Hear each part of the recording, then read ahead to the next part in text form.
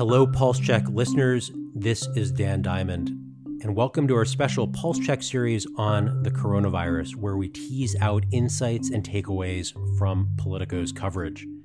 Today, I'm in conversation with my colleague, Dispatch host Jeremy Siegel, and Politico White House reporter Nancy Cook, where we go behind the scenes to talk about the many tensions between the White House and health officials over the coronavirus response. Dan Diamond, are you growing a handlebar mustache? Dan, don't do it. Don't do it, Dan. It's too late, Nancy. It's already taking shape, much to the chagrin of my wife, who's been the only person outside of one source on a video call to see me with it. It looks pretty horrible. I got to be honest. Okay, I hope we can expect to get a picture of this on Twitter at some point. I'm supposed to interview former Surgeon General Vivek Murthy on a video call next week for Yale, and I'm debating whether to lean in and really have this bushy and robust, or to use that as the cutoff point for literally the cutting off of the handlebar.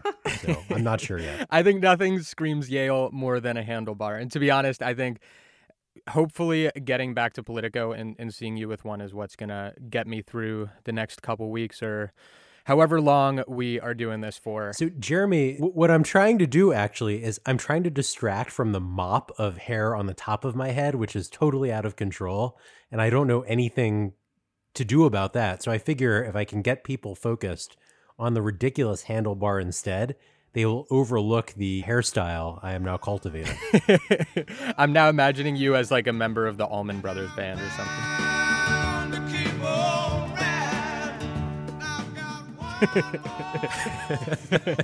It's pretty similar. Yeah.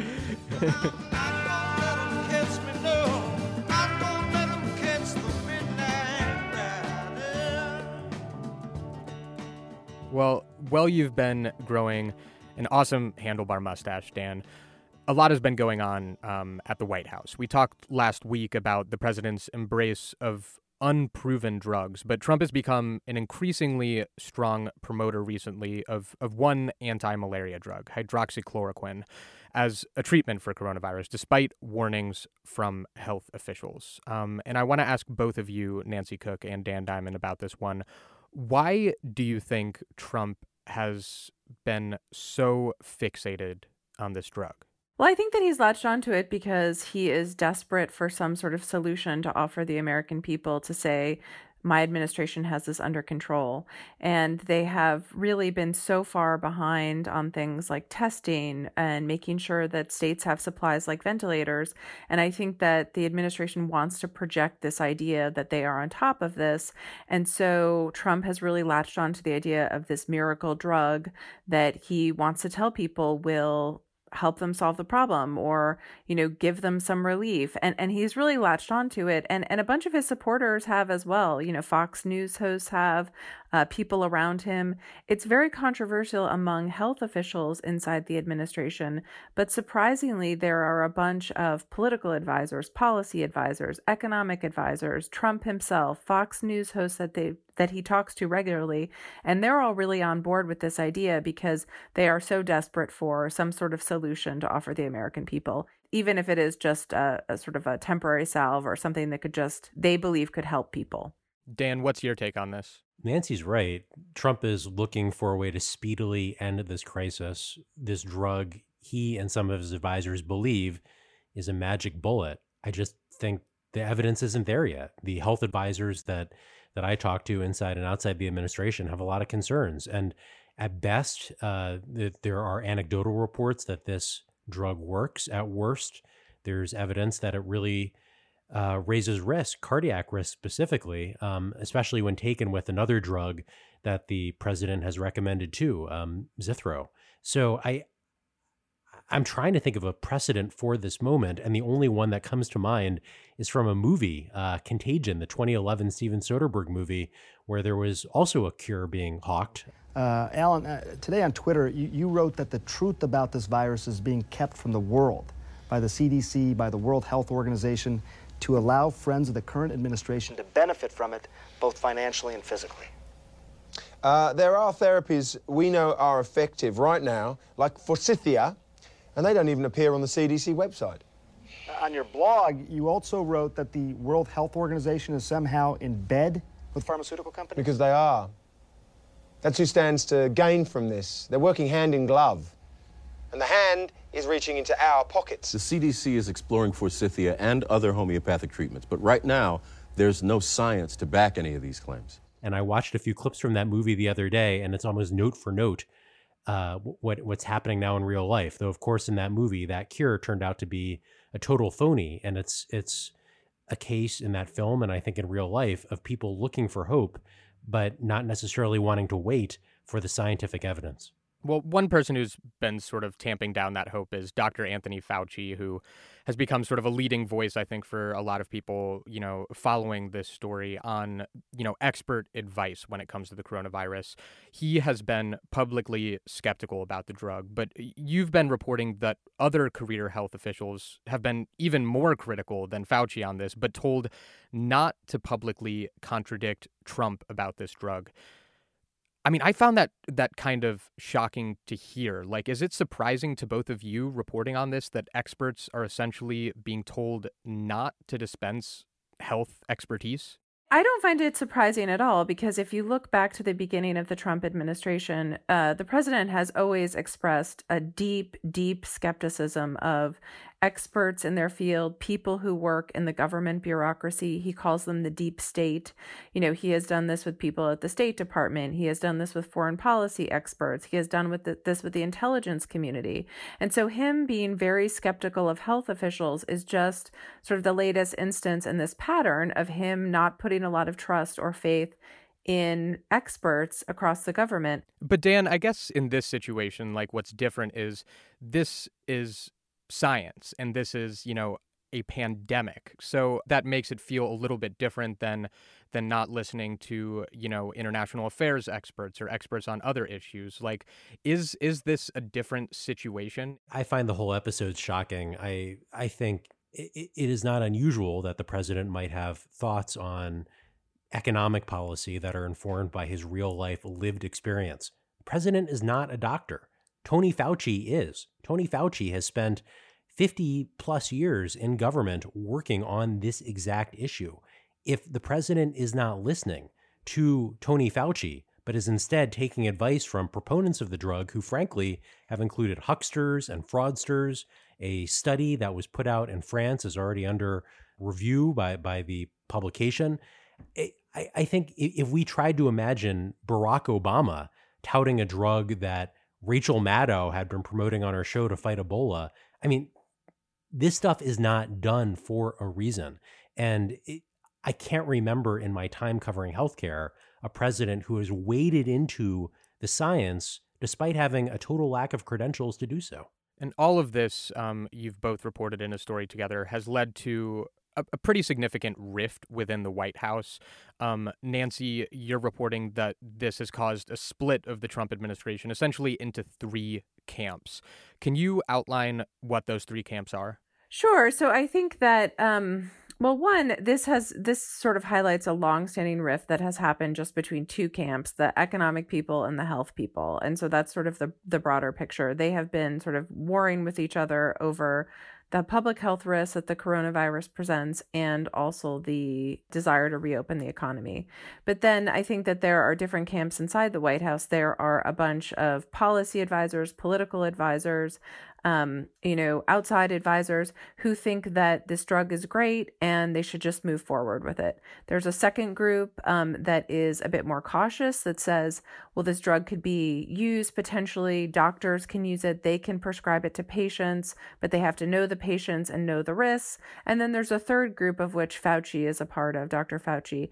And that's a group of health officials that are basically saying, we really need more evidence. We need more studies on how this drug affects people. It's a drug that is used for people to treat malaria and lupus.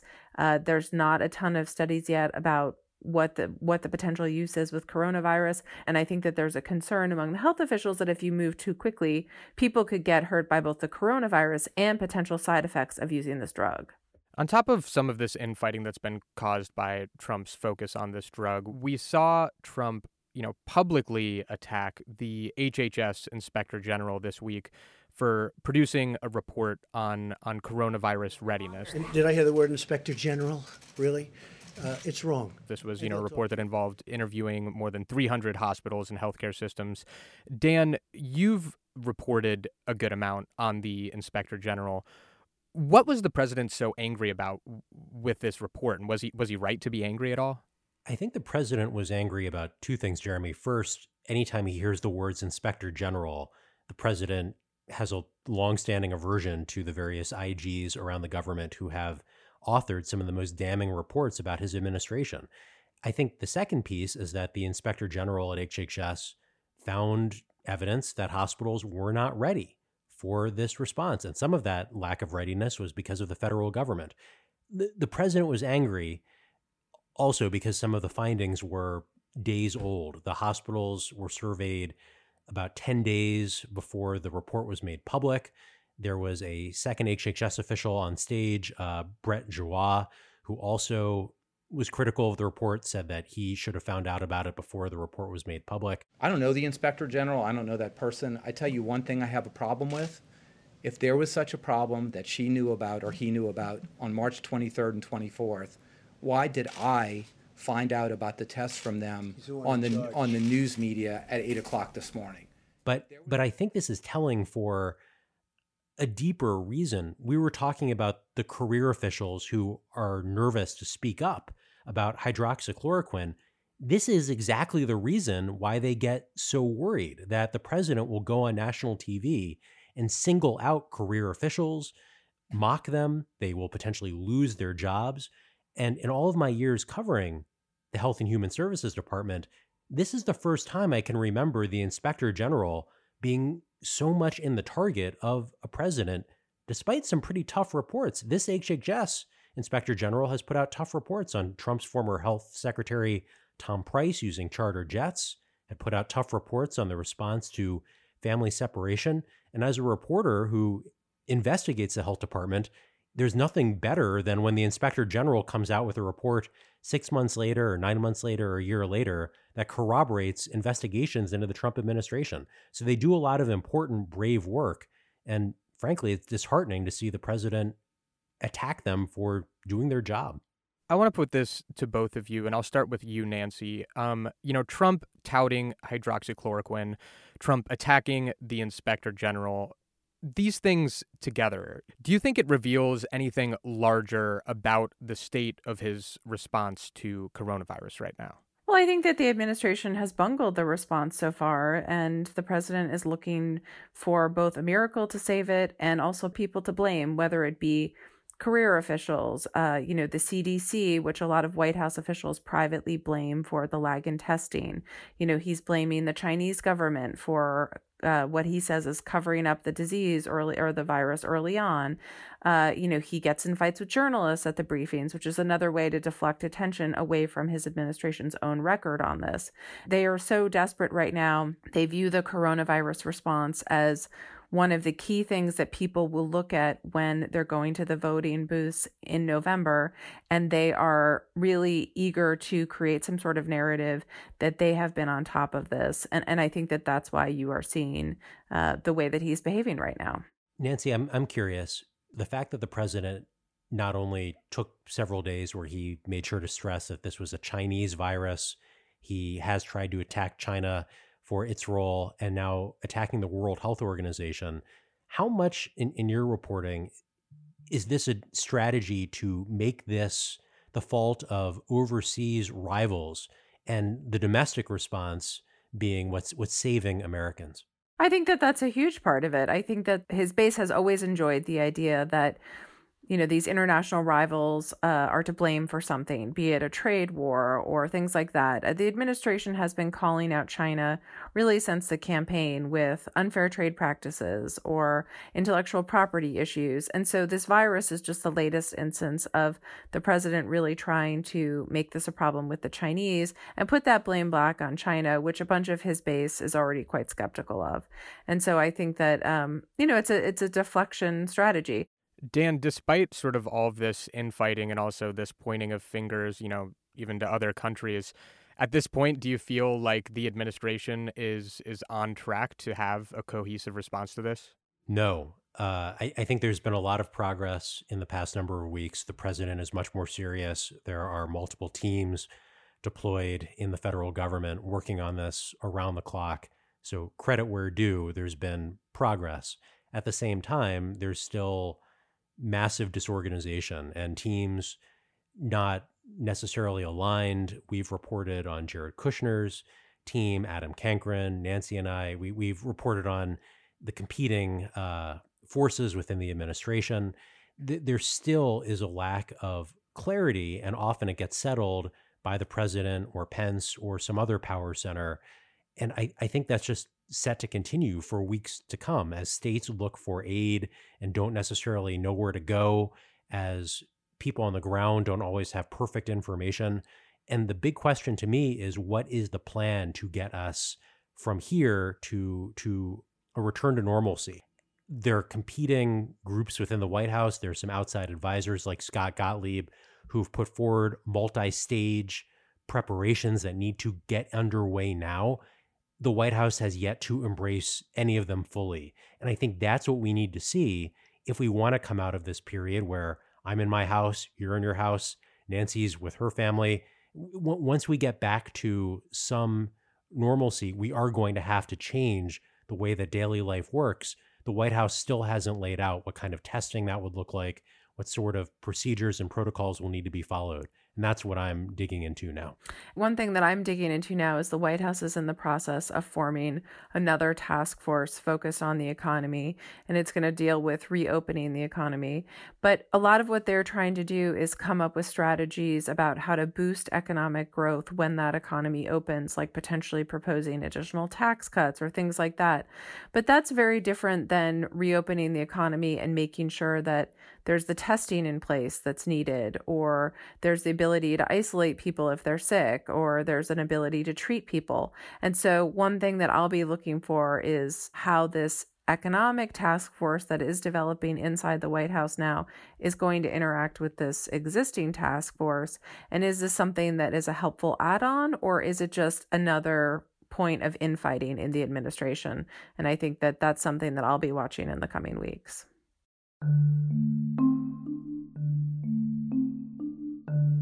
That's it for our show. I'm Dan Diamond, and my thanks to Jeremy Siegel, host of our terrific podcast Dispatch, and to reporter Nancy Cook for joining me today. Our producers are Annie Reese and Jeremy Siegel. Jenny Ament is our senior producer, and Irene Noguchi is our executive producer. You can find Politico Pulse Check by searching on your favorite podcast app. You can help us by leaving a rating or review. That will help new listeners find the show. You can follow Politico's coverage of the coronavirus in 2 newsletters. First, the Politico Nightly, which comes out every evening and offers our latest takeaways and breaking news from the day on the coronavirus. And then Politico Pulse, every morning, which tees up the storylines to follow as Politico reporters are chasing the politics and policy influencing the administration. Thanks for listening, and we'll be back with you next week.